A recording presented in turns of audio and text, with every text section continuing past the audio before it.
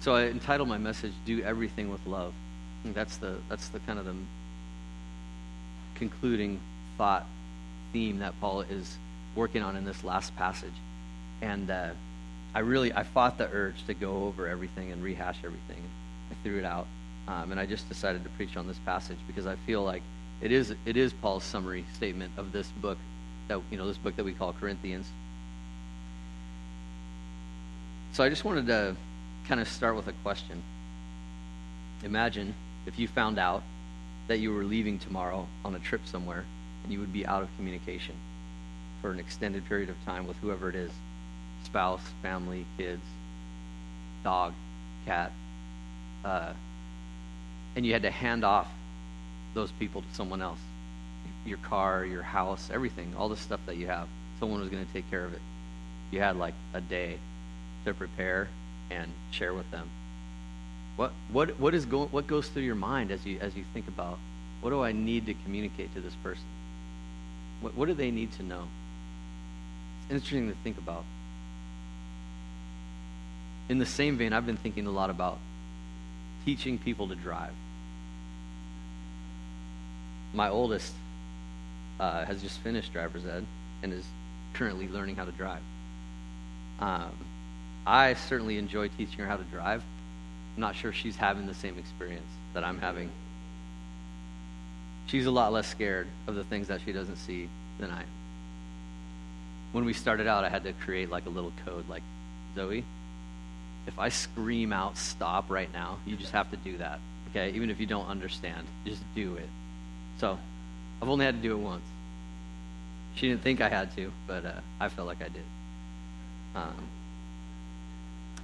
But thinking about the reality of teaching someone how to drive, it's not hard. It's the point where you hand over the keys. That's the hard part for the first time. Like, hey, Dad, I'm taking your nice 97 Honda Civic out, Like, be careful. But it's not the car that I'm worried about. It's just the first time that you go out into the chaos of traffic that we live in. It's an interesting thought. I remember learning how to drive. My dad was an interesting character in my life. And when he was 13, 14, this is back in the day, okay? So he actually would take his parents' car when he was like 14 and go driving around. And then he got a job, and then he actually bought a car from like a junkyard when you could buy cars for like $50. And so he had a car when he was 14 that he would park around the block, and he'd been driving ever since. And so one day we go up to get my permit, and I take my little permit test. You write out all the questions, and you get your permit. Here you go. You're permitted to drive with your parents. So as we walk out in the parking lot, my dad says, you want to drive? You want to drive home? And I'm like, sure. I've never driven anything before. My dad just thinks I've been stealing his car for like 2 years and driving around, and I knew how to do it, right? So my learning how to drive was like a 20-minute almost crash course in how to navigate a car for the first time. So I'm in downtown Federal Way, and I drove home. And by the time we got home, I remember we were almost there, and my dad kind of looks at me, he goes, "You never driven before?" And I'm like, nope. You just assumed that I was like you, some kind of little criminal. And I've never been behind the wheel before. And, I pretty much had it figured out by the time I got home. Like, when you first get in the car and you turn the wheel, it doesn't it doesn't just go right around the corner, So I'm just like up on square curves. I'm like way out on the corners. Like, you don't stop when you learn how to stop. It's like you just see someone driving, you think, oh, you just touch the brake and it just stops when you want it to. So I'm just like, he was scared. And so he said, maybe we should go to a parking lot. And I'm like, well, too late for that. I think I just passed the parking lot test, like, on the way home. So I've tried to take a different approach to teaching Zoe how to drive. And she's awesome, actually. She's doing really well. She'll have her license as soon as the state permits. But I was thinking about that issue as I thought about this passage, because here Paul is getting to the end of this long letter to this troubled church, and he's sort of handing over the keys now and saying, So what is it that he would want to say to them in conclusion, as he's shared so much with them in this letter? You've got, encouraging them to begin with, reminding them of who they are in Christ, reminding them of the gospel, addressing some of their questions, addressing some of their issues, talking about the division that existed, talking about all the craziness that was surrounding their church services, their communion services, their use of the spiritual gifts and how they had kind of turned that into what it shouldn't be. So there's so much that's gone on here, but one of the things we remember from Corinthians is love. Chapter 13, one of the most famous passages on love in the Bible, certainly, but also in our culture. And I think as Paul sums everything up, that's the theme that sort of rings out in this last little section, is love. So Paul's trying to hand over this sort of mindset, this philosophy. When you're teaching someone to drive, for instance, it's not just the mechanics, like you turn the wheel, signals, wipers, lights, gas pedals. There's also a mindset that sort of goes with that, Like, do you want your young driver to be a hyper-aggressive, risky driver? Probably not. You want him to be more a defensive driver? I sort of would want to hand off like an aggressive, defensive mindset of driving around here, because you have to make decisions, because people are crazy, and if you hesitate, sometimes that causes some issues. And so you just can't really predict anything around here except for this one thing. If you don't know it, it's like a rule of traffic. Maybe you've experienced it. It works. I don't think I've seen it fail. When you're on the freeway and you want to get over in like right or left, and you see a spot that's kind of a few cars back, you put your signal on, and the guy that's like kind of next to you or right behind you will speed up so you can't get over, and it creates a spot for you like instantly. It's pretty awesome. Try it out. Like, just, you're on the freeway, and you're like, oh, I want to get right there. Put your signal on, and then you get right behind him. It just works every single time. It's weird. That's like the only thing that's consistent in traffic around here. And I would say the same for love. Love, it works every single time. We just don't always want to try it. We don't always want to use it. And so Paul says to these people, do everything with love. And this passage really stuck out to me as I was looking at the flow of this passage. First, it starts with these 4 exhortations in verse 13. Be on guard, stand firm in the faith, be courageous, be strong. Okay? And that's just the sermon outline right there, right? Like, there we go. Let's just go through the outline. Be strong, be on guard, stand firm, be courageous, and do everything with love. And as I looked at that, I thought of myself, being a selfish person. But I also thought of my recent experiences with the sabbatical and with what I've been going through, and just thinking about the reality that to love others as God calls us to love really means that you need to care for yourself. You can't love somebody in the way that Jesus is calling us to love others if you're not on guard and firm in the faith and courageous and strong in the faith, in the spirit, in your spiritual life. Because loving others is not a contractual thing in the scripture. Loving others means you love people unconditionally, as Jesus loves us. We know what love is because he laid down his life for us, and so we can lay down our lives for others. Unconditional love doesn't compute in our society. All we know is contractual things.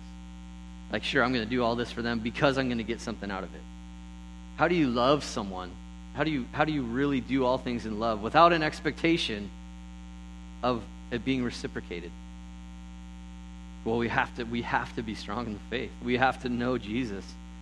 And I just wanted to comment on these things because this is something I've experienced as I was sort of running myself down into the ground, running myself onto empty, and thinking I could just keep going. And you can't love others if you're not being filled with what God gives. It's only God's love being poured into us that enables us to pour it out into other people's lives. So he says, be on guard. This is a statement that it's a word that comes throughout Scripture. Be watchful, be alert, be on guard, be aware of what's going on. Jesus says, be alert in prayer. And as I look at this, I think, there's two things. We need to be aware of ourselves. Where are we at spiritually? Where are we at with Jesus?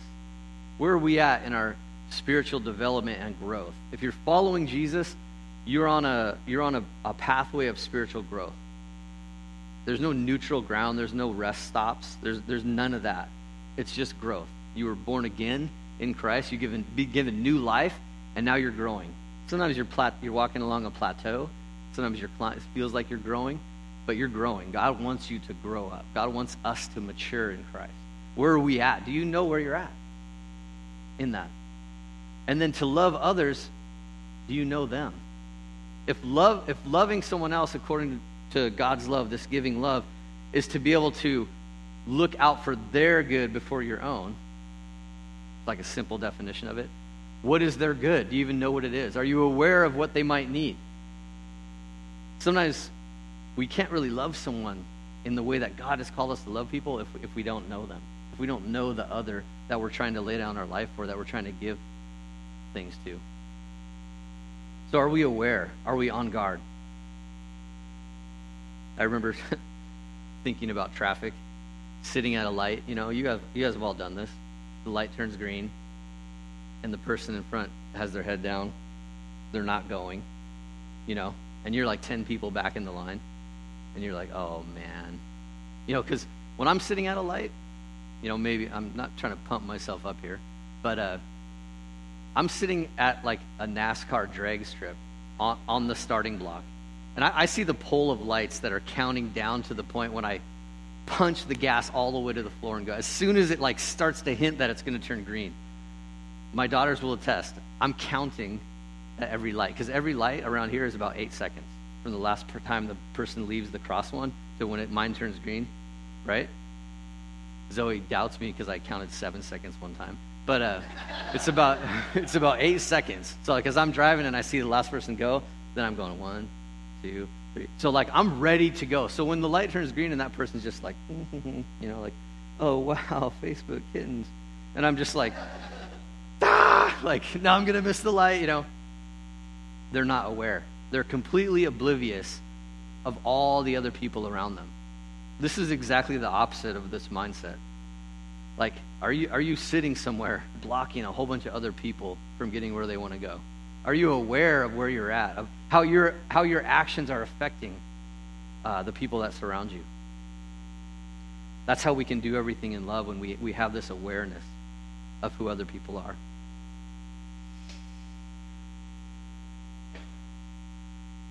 Why do I say that love is awareness of others? Because of our faith.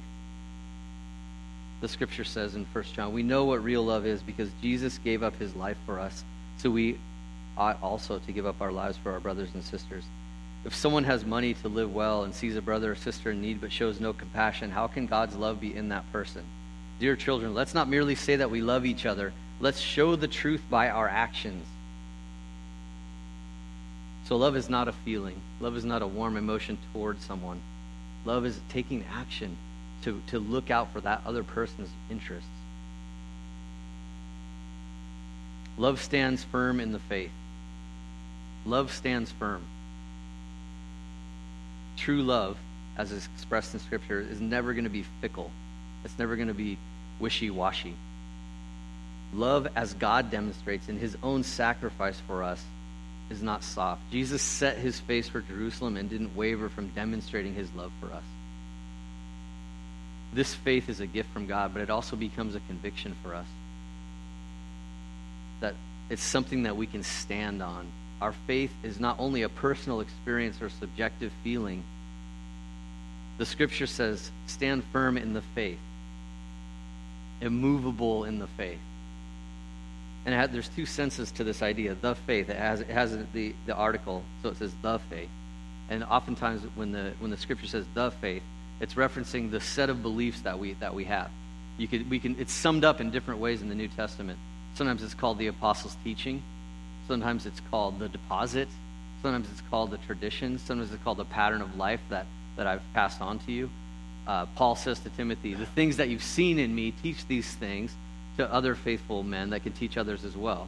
So when we talk about the faith, there is an idea, there's this set of beliefs that we have that revolve around the gospel message of Jesus. It all starts with that. And it goes together. But it's also stand firm in your faith, because if you're standing firm in the faith, obviously it's yours. You own it. So the question for you is, where are you at in your faith? Do you understand? Is there something that you need to learn? The faith that we follow is something that's rooted in history. It's something we can stand firm on.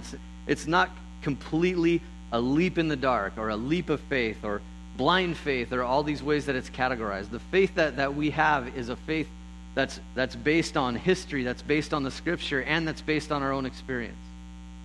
It's a cumulative thing that we believe. The Scripture is very clear. If Christ was not raised from the dead in history, our faith is futile. It's pointless. Woe to us among all the people, Paul says. We should be eating, drinking, and being merry if Jesus wasn't raised from the dead. So you see where Paul would be at. You see where he would like to be hanging out. Yet he's sitting in prison writing about Jesus. And so our faith is rooted in reality of who Jesus was and who Jesus continues to be, because when we talk about Jesus being raised from the dead, it means that he's still alive today, that he's someone we can still interact with. And we can stand firm in that reality. So our faith is not a set of dead dogmas that we memorize. It's a living trust in one who gave himself for us and a relationship with him in the Spirit who gives new life.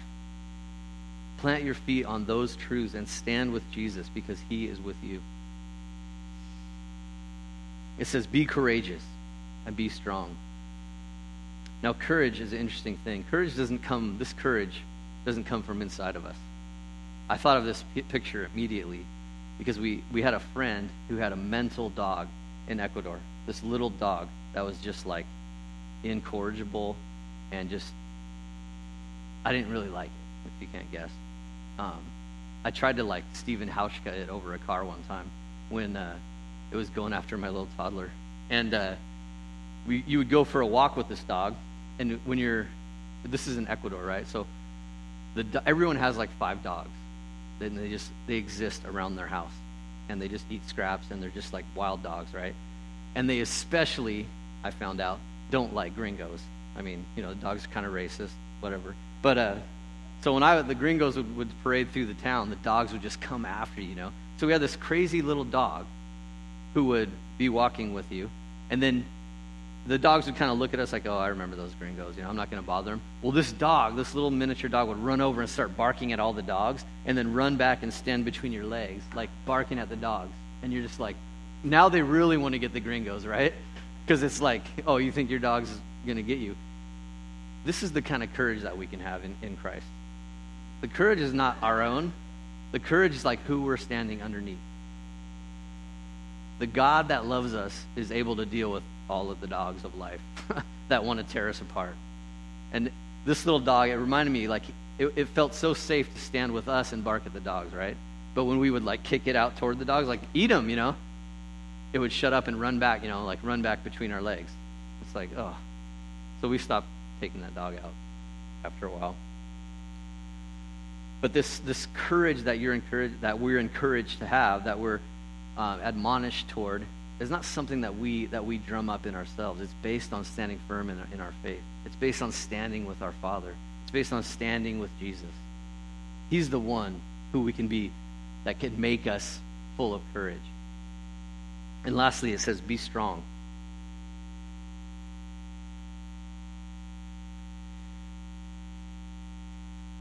The strength that we need flows out of all these things, to be sure. But it takes a lot of strength that God gives by his grace to actually love others the way that he would have us love, the way that he has loved us. It is amazing that we can receive that love and worship and praise God for his grace, but then find it so hard to give that grace to others. It takes the strength that God gives. In 1 Corinthians 1, Paul taught about these things. He says, he will keep you strong to the end so that you will be free from all blame on the day of our Lord, the day when our Lord Jesus Christ returns. God will do this, for he is faithful to do what he says. He has invited you into a partnership with his Son, Jesus Christ. There's a strength that doesn't come. We don't drum it up. We don't have it. We don't work it out. It doesn't flow from us. It flows into us from God. He's the one that keeps us strong. Ephesians 6, a final word. Be strong in the Lord and in his mighty power. Put on all the armor of God's armor so that you'll be able to stand firm against all the strategies of the devil. There's a power, there's a strength that's available to us from God by faith. Ephesians chapter 3, Paul's praying for the church in Ephesus, and he says, I pray that from his glorious, unlimited resources, he will empower you with inner strength through his Spirit. Then Christ will make his home in your hearts as you trust in him, and your roots will go down into God's love and keep you strong. It's interesting how love and strength work together there. As we are strengthened in our inner spirit to be able to understand the love of God, and then Christ makes his home in our heart as we trust in him, and the roots grow down into God's love, and that makes us stronger. To know that you're loved makes you strong. The scripture is telling you today, you are loved by God in Christ. And it's not that God feels a certain way to you. It's that God demonstrated his love to us in Christ. So as a follower of Jesus, you're not called to use your human powers, your strength, your own capability to love others, to love your neighbor as yourself, is not the first commandment. It's predicated on loving God with all your heart, soul, mind, and strength. Loving God, that relationship comes first. That fills us with his love and enables us to give that love to others. It's in God's presence that we were made strong by his Spirit, by his word, by his mighty power at work within us. And we are enabled by this new life in the Spirit to be on guard, to be standing firm in our faith, and then to act courageously with the strength to love others. And I want to stress here the paradox. There's a paradox in this of following Jesus. It's like the more you lean on Jesus, the more you trust in him, the better you can love others. It's like you need to be selfishly following after Jesus to get as much of him as you can for yourself, and that enables you to be more selfless with other people. It's a weird thing. It is the awareness, that standing firm, that courage, strength, and the strength that we receive for ourselves from Jesus. Then we have a reservoir to draw from. And this leads to the next section. It's a reminder and encouragement. It's an example of how God's love works out in community. Paul says, be on guard, stand firm in the faith, be courageous, be strong, and do everything with love. I was talking to Wayne this morning, actually. He mentioned it to me because he showed me this Yoda t-shirt. You know how Yoda flips English on its head for some reason? And so he shows me this shirt that says, real is the struggle. And I was trying to figure out what Yoda was trying to say, right? And but I was actually thinking about Yoda when I read this sentence, because in the Greek, the grammar doesn't matter. The word order doesn't matter. You put what's important in front. So you kind of speak like Yoda. So in this sentence, we did our best in English. Do everything with love. Everything is the first word in that sentence. That's the most important thing. It's this paradigm. It's a reality. It's all of these things work together so that everything you do it in love. The stress on that sentence is everything first, and then things that you do, and then do it in love. So it doesn't mean love's not important, but Paul's trying to stress to these people. Okay, I've covered almost everything in this long letter, but in case I missed anything, everything that you do it in love. So here we see it working out in this community. He mentions Stephanus and his crew came up to visit him and bring encouragement to him. And he thanks the church for sending them, and he says, they really encourage me. And I want you to honor these guys because they're serving the church. In the kingdom of God, things are different, Jesus says. He says it's upside down, so to speak. Mike Gunn used to say it's an upside down kingdom. So if love is not a feeling which fulfills us, it's a laying down of our lives for someone else, unconditionally. Therefore, when leadership is done in love, Paul says, do everything in love. Leadership then is serving others. in the church. Leadership is servanthood. In Matthew 20, we see this as Jesus is walking with his disciples. Remember, Jesus is teaching these 12 men about the kingdom of God, and they actually think that Jesus is going to build a castle again and be the king on a throne, and they're going to be in his court, right? That's the way they're thinking about it. Like, this kingdom is going to destroy Rome, and we're going to take over the world.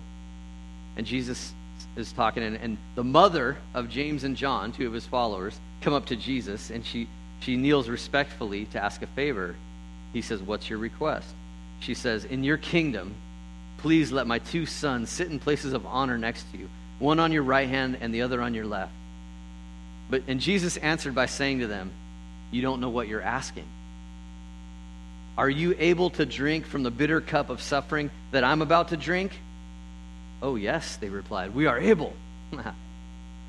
Jesus said, "You will indeed drink from my bitter cup, but I have no right to say who will sit on my right or my left. My Father has prepared those places for the ones he's chosen." When the 10 other disciples heard what James and John had asked, they were indignant. They get ticked off that they're asking for the best spots sitting next to him. They're already sort of politicking for this earthly kingdom that they think they're entering into. Jesus is so gracious with us. And we think to ourselves, how foolish were they that they thought they were going to get an earthly kingdom from Jesus? We would never have that thought. But Jesus called them together and he said, "You know that the rulers in this world lord it over their people, and the officials flaunt their authority over those under them. But among you it will be different. Whoever wants to be a leader among you must be your servant, and whoever wants to be first among you must become your slave. For even the Son of Man came not to be served, but to serve others and give his life as a ransom for many." Among you it will be different. Leadership in God's kingdom is servanthood. Paul encourages the church to recognize these leaders. They had been serving the church. And I love this quote from one of the commentaries I read by a cat named Richard Hayes. He says, "In fact, Paul's turn of phrase in the Greek literally, they have appointed themselves for service to the saints. That is how authority works in a community where believers are subject to one another in love. People volunteer to serve and thereby gain the esteem of others in the community. Thus, Stephanas and his household exemplify the way that Paul is seeking to inculcate among his churches. For that reason, the Corinthians are encouraged to give recognition to them." Hey, this is from Richard Hayes. So, that is how authority works in a community where believers are subject to one another in love. We always have to fight this idea that leadership is somehow like the world does it. You know, we have a fearless leader right now in our country that's given us a great example of how not to lead biblically, even though he might profess some sort of recent faith. And so, in that case, maybe he's just a baby in the faith. Maybe he just needs to grow up. I hope so. But leadership is not like that in the kingdom of God. Those that would be leaders in the kingdom of God, that do everything in love, will be those who are willing to serve others, those who are serving others. Now, the thing that happens, I think, in church, in the institution, in the way that we do things, is we think to ourselves, like, well, some things are more important than others. Some acts of service are like, oh, the guy that's up on the stage is like some kind of spiritual giant. He must have all the answers, and so we should listen to him because, you know, that's the important service there. When I'm setting up chairs, that's not really as important.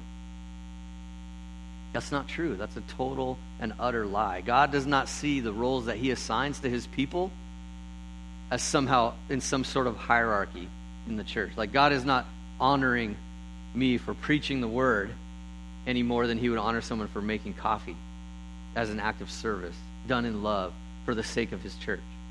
He wants the church to be working so that, in Ephesians says, so each part is supplying what's lacking, so that the church is building itself up in love. So I also want to encourage us today as we serve in the church, as we serve on Sunday or wherever it is throughout the week, that we don't get caught up in the world's way of thinking about leadership in the church and think that somehow, well, I don't want to do that kind of a job. or this is just not important, I'm just going to do this. It's those jobs that you get to do that nobody sees, that you do just for Jesus. Like, I'm doing this just for the Lord. Like, nobody's going to pat me on the back for having straight rows of chairs or taking out the garbage or whatever it might be. And the danger of having a different role that God has assigned is maybe, like, I would stand up here and think, yeah, people are listening to me. I must be pretty important. Well, like, I guess I'm pretty smart after all. It's not true. My act of service here is no different. I'm fulfilling the role and the gifting that God has given me for the church. And I hope that I would do this in love, with an attitude of service, that I wouldn't be trying to lord it over like the world does. So it's really a kingdom that we serve in. There's so much opportunity to serve Jesus. And there's not a hierarchy of where you should jump in at that. And there's no ladder to climb. In fact, it might be a ladder to climb down to the top in the kingdom of God. Jesus takes the lowest place when he is at the highest place, and he washes his disciples' feet.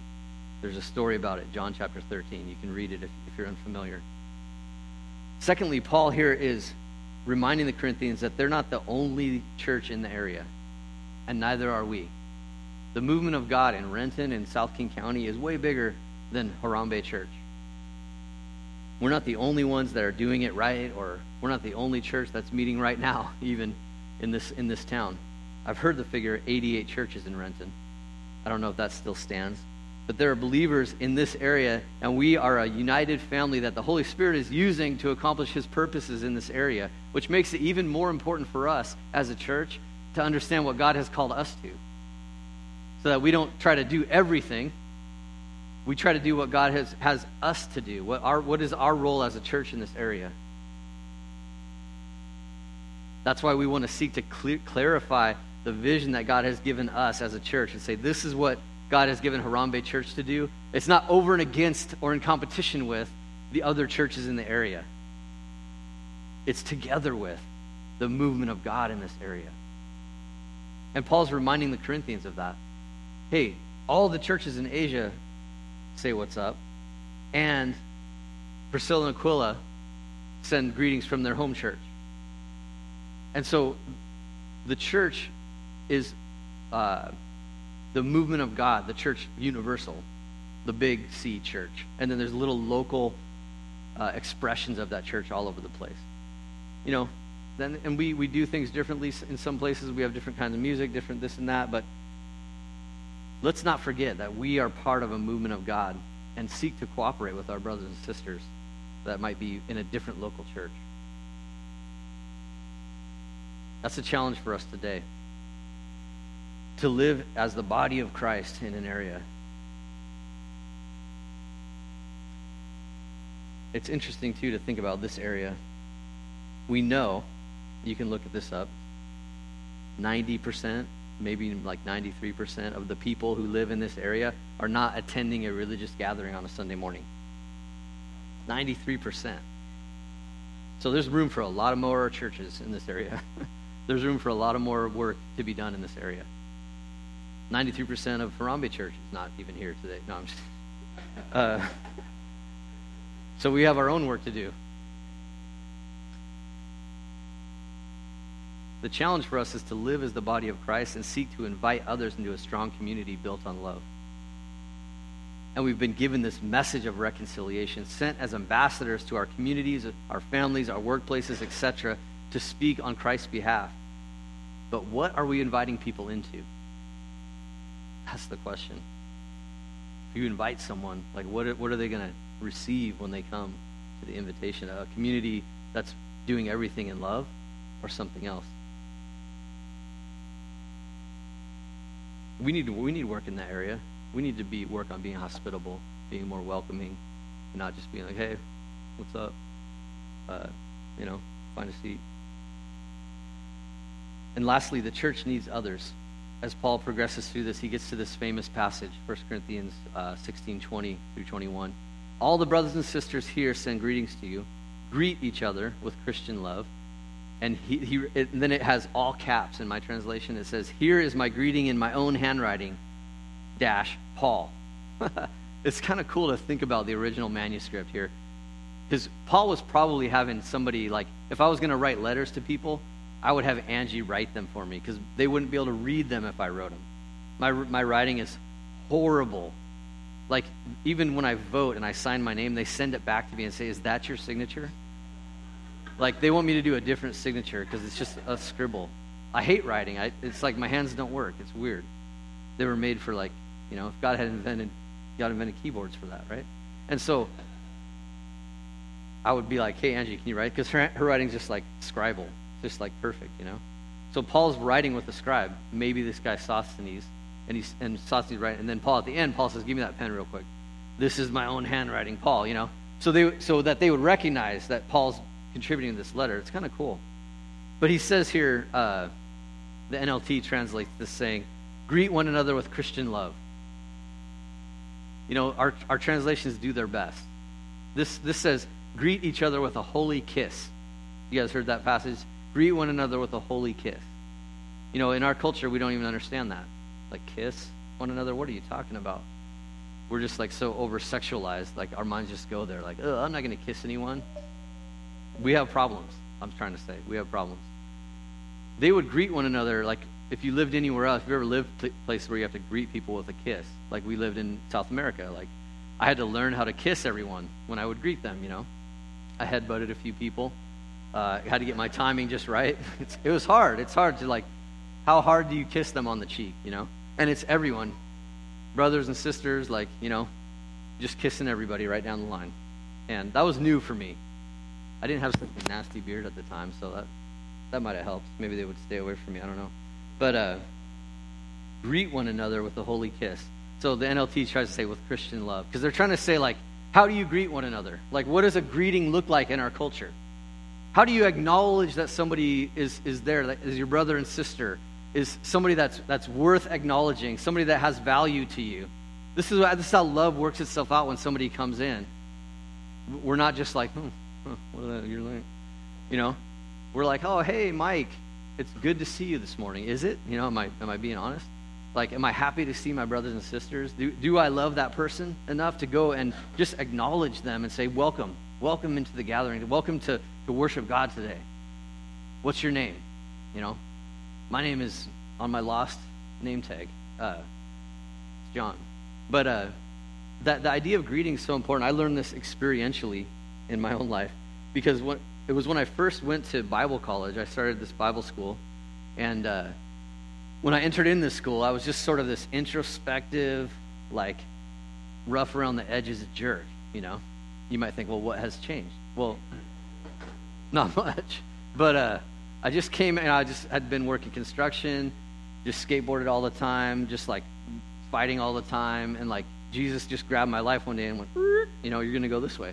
Like, all right.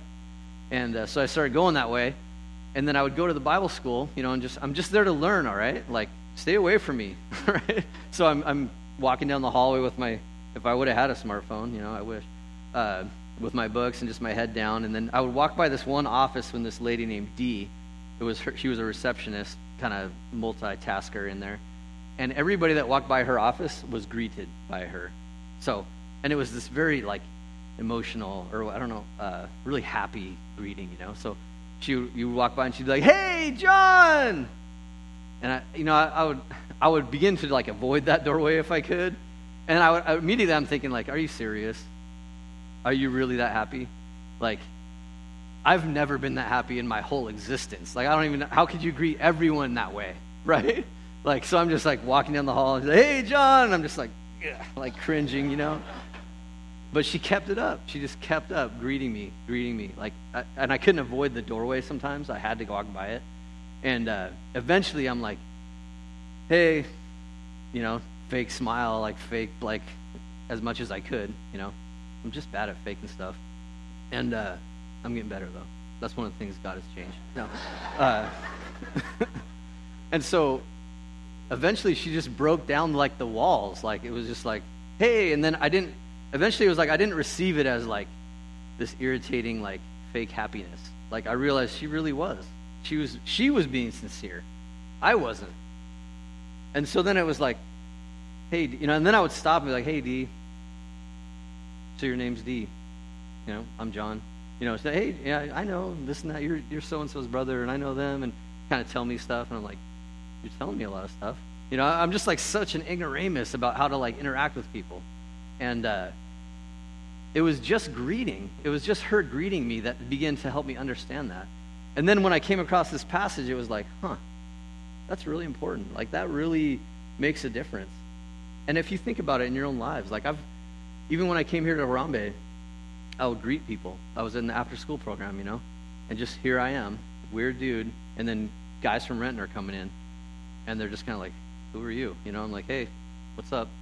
Play basketball, football, and I would just greet people, and it took for an old white dude to break down the barriers. It takes a while, and it took like a month or so, and people would be like, hey, what's up, John? Yeah, I'm playing basketball, this and that, and we start talking, When Celestine shows up, it was just like that day. Oh, what's up, Celestine? Like, how you doing? I'm just like, yeah, whatever. I've been here for like 5 years, sucker. You never said what's up to me. But, so that's important to remember. But I even started trying it out on other people. There was a guy that I had a friend that was even more like introspective than me, like just kind of like really quiet. And when he came to Harambe, I'd be like, what's up, man? And he'd just be like, hey, And then after a while, I'd like go up to him and be like, hey, what's up? Good to see you. And he'd be like, oh, hi. And then just like go away. Seriously, I'm not even like exaggerating. And but after a while, I could see him. He would come in and then he'd kind of like scan for me. He'd be like, oh, there you go, like try to like get away. But it was like, I don't know, a couple weeks.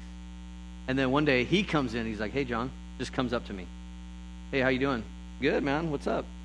Oh, hey, you wanna go to a Sounders game? Sure. You got tickets? Like, yeah, I do. Like, let's go. Like, oh, awesome. That's cool. Like, just out of the blue, all of a sudden, like, we're friends. All I was doing was greeting him. Just like, welcome. Hey, what's up? Acknowledging him, And he was perfectly content to, like, not be acknowledged. And yet, the gospel redeems our culture, and it redeems us. And it wants to change certain things about us. So we can't just let our culture rule, and just be like the culture, It's like being in a white church versus being in a black church when you preach. Like, people say, like, how do you even know if white people are with you? Like, well, they glance up from their phone, or they'll give me like a nod, Some are doing like the extended prayer, I wonder. But it's interesting, like, how do you know people are with you? Different cultures. It's not like one culture is better than the other, except the kingdom culture that calls us out of where we're supposed to be. And so Paul is saying, greet one another with a holy kiss. When you see people, like, say what's up to them. And I felt this very strongly. Like, one more, when I left here one time and I went to like a staff meeting at another church, another culture area, and I went into the room of all the staff there, and everybody was like typing away on their Macs, so already, right? And so they're just like, like, eh. And I walk in the room, like, they didn't even glance at me, they didn't even look up, like nothing. It was just like, you come in, I'm just like, I was gonna say like, hey, or hey, how you doing, but they were just like typing, and then it was like, I just kind of sat in the corner waiting for the meeting to start, and then when the meeting started, they just kind of gathered around the table, and it's like, all right, let's have our meeting. I remember thinking to myself, like, this is not right. This just feels so wrong to me now, because nobody greeted one another. Like, I don't have to like I don't have to like have my ego like inflated, like, hey, John, you're awesome, like Norm from Cheers or something, but just like something, just like, hey, how you doing? And so I say this because, at Harambe Church, it's something we need to work on. It's something that we need to grow in. We have all types of people that come through these doors. Some people we know, some people we don't. Some people that are staying here, living with us. Like, people need to be acknowledged. People need to be greeted by the body of Christ. It's almost like step one in doing everything in love. Step one in seeking someone else's highest good is to say, you're worth saying hi to. I acknowledge you. You're welcome here. You can come and be part of our family. This is what Paul is encouraging the Corinthians, just that greet one another. He's reminding them, like, Don't not greet one another. They had way more problems, well, similar problems to us. Class problems, race problems. They had it all. You guys have studied this. You guys have been through this. So they don't want to greet certain people. And Paul's saying, no, in the kingdom, in this family, we're going to greet one another. And so that comes back to doing everything in love. Recognizing and acknowledging the other, affirming that they're welcome, inviting people into a meaningful and strengthening relationships, into a community which seeks to serve others in love. And then Paul says this at the very end, and I'm going to finish with this. If anyone does not love the Lord, that person is cursed. Our Lord come. May the grace of the Lord Jesus be with you. My love to all of you in Christ Jesus. So he says that person is cursed. He says, our Lord come. That's the word Maranatha that you might have heard. It's an Aramaic word that means our Lord come. But they would use it kind of as like a chant, or they would shout it out, like, come back, Lord Jesus. So the question for you is, are you aware of the people that God has put in your life? And do you know how they are doing? Are you watchful of your own heart? How is your faith? Are you standing firm in the faith? Are you satisfied with what you know about the faith? Are you growing as a learner, as a disciple? Can you instruct others in everything that Jesus has taught you? Do you have the confidence that you need to share the good news, or the courage that you need to share the good news of Jesus with others? How can you be strengthened in these things? And are they a priority in your patterns of life? As we examine ourselves, we experience the reality of falling short in so many areas. We're not as strong or as smart or as faithful as we could be. We don't trust Jesus as much as we could. And these questions are not meant to condemn, because we're talking about Jesus. Jesus is ever watchful and alert. Jesus is on guard for us, lifting us up in prayer. He's our great high priest. He's standing firm in the faith because he's the one that we trust. He prayed, not my will, but yours be done. He demonstrates perfect trust in the Father. He knows our lack of confidence, our weaknesses, and yet he took up his cross, going before us in our place to the place of judgment, and taking on himself our weaknesses and our sin, so that we could be made whole through the sanctifying power of the Spirit granted to us by his sacrifice. Jesus loves us and demonstrated that love through his sacrifice of himself. This love is poured out and becomes our strength. And when I say Jesus loves us, that means everyone in here, because that sacrifice that he made is for you. Whether you've received the forgiveness of sins in his name or not, he did it for you. He loves you, and he demonstrated it on the cross. Paul wants to remind us and leave the Corinthians with love as a paradigm and a guide and ethos by which all things are done. Remember 1 Corinthians chapter 13. Love is patient and kind. Love is not jealous or boastful or proud or rude. It does not demand its own way. It is not irritable. It keeps no records of being wronged. It does not rejoice about injustice, but rejoices whenever the truth wins out. Love never gives up. Love never loses faith. It's always hopeful and endures through every circumstance. And Paul ends by writing in his own hand. And I just wanted to say this last thing because it's interesting. He says, if anyone does not love the Lord, that person is anathema. That person is cursed. It's like anathema is like you're cursed, right? And it seems like such a harsh statement. But I know Paul and his writing and the way he thinks. And as we were talking about this in the cadre, I was trying to put it into words, and Mike Smith captured it for me. Paul's saying, if you don't love the Lord, you don't know what you're missing. That's how we might say that today. You don't know what you're missing. And when he said that, I was like, that's it. I'm going to write that down. That's what Paul's saying. If anyone doesn't love the Lord, that person doesn't know what they're missing. And then he says, my love to all of you in Christ Jesus. So let's strive to be strong enough to do everything in love, united by serving one another and be a place of great hospitality, greeting one another and growing together in the love that Jesus has given. Let's pray. Lord, help us to know what it means when we say Lord to you. Help us to be submitted to your kingdom, Lord. Help us to be on guard. Help us to be standing firm in our faith. Help us to be courageous, Lord. Help us to be strong. And help us to do everything in love, Lord Jesus. Just as you showed us, just as you demonstrated to us. Give us your Spirit, Lord, that the fruit of the Spirit of love would be in us. It would be manifest in this body. Lord, help us to look to one another, to seek, to walk out, to love in word and in truth, and not just in our own minds or in our words.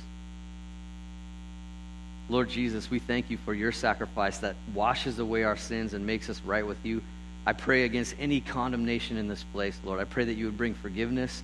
I pray that you would bring sanctification. And I pray, Lord, for salvation in this place. In Jesus' name, amen.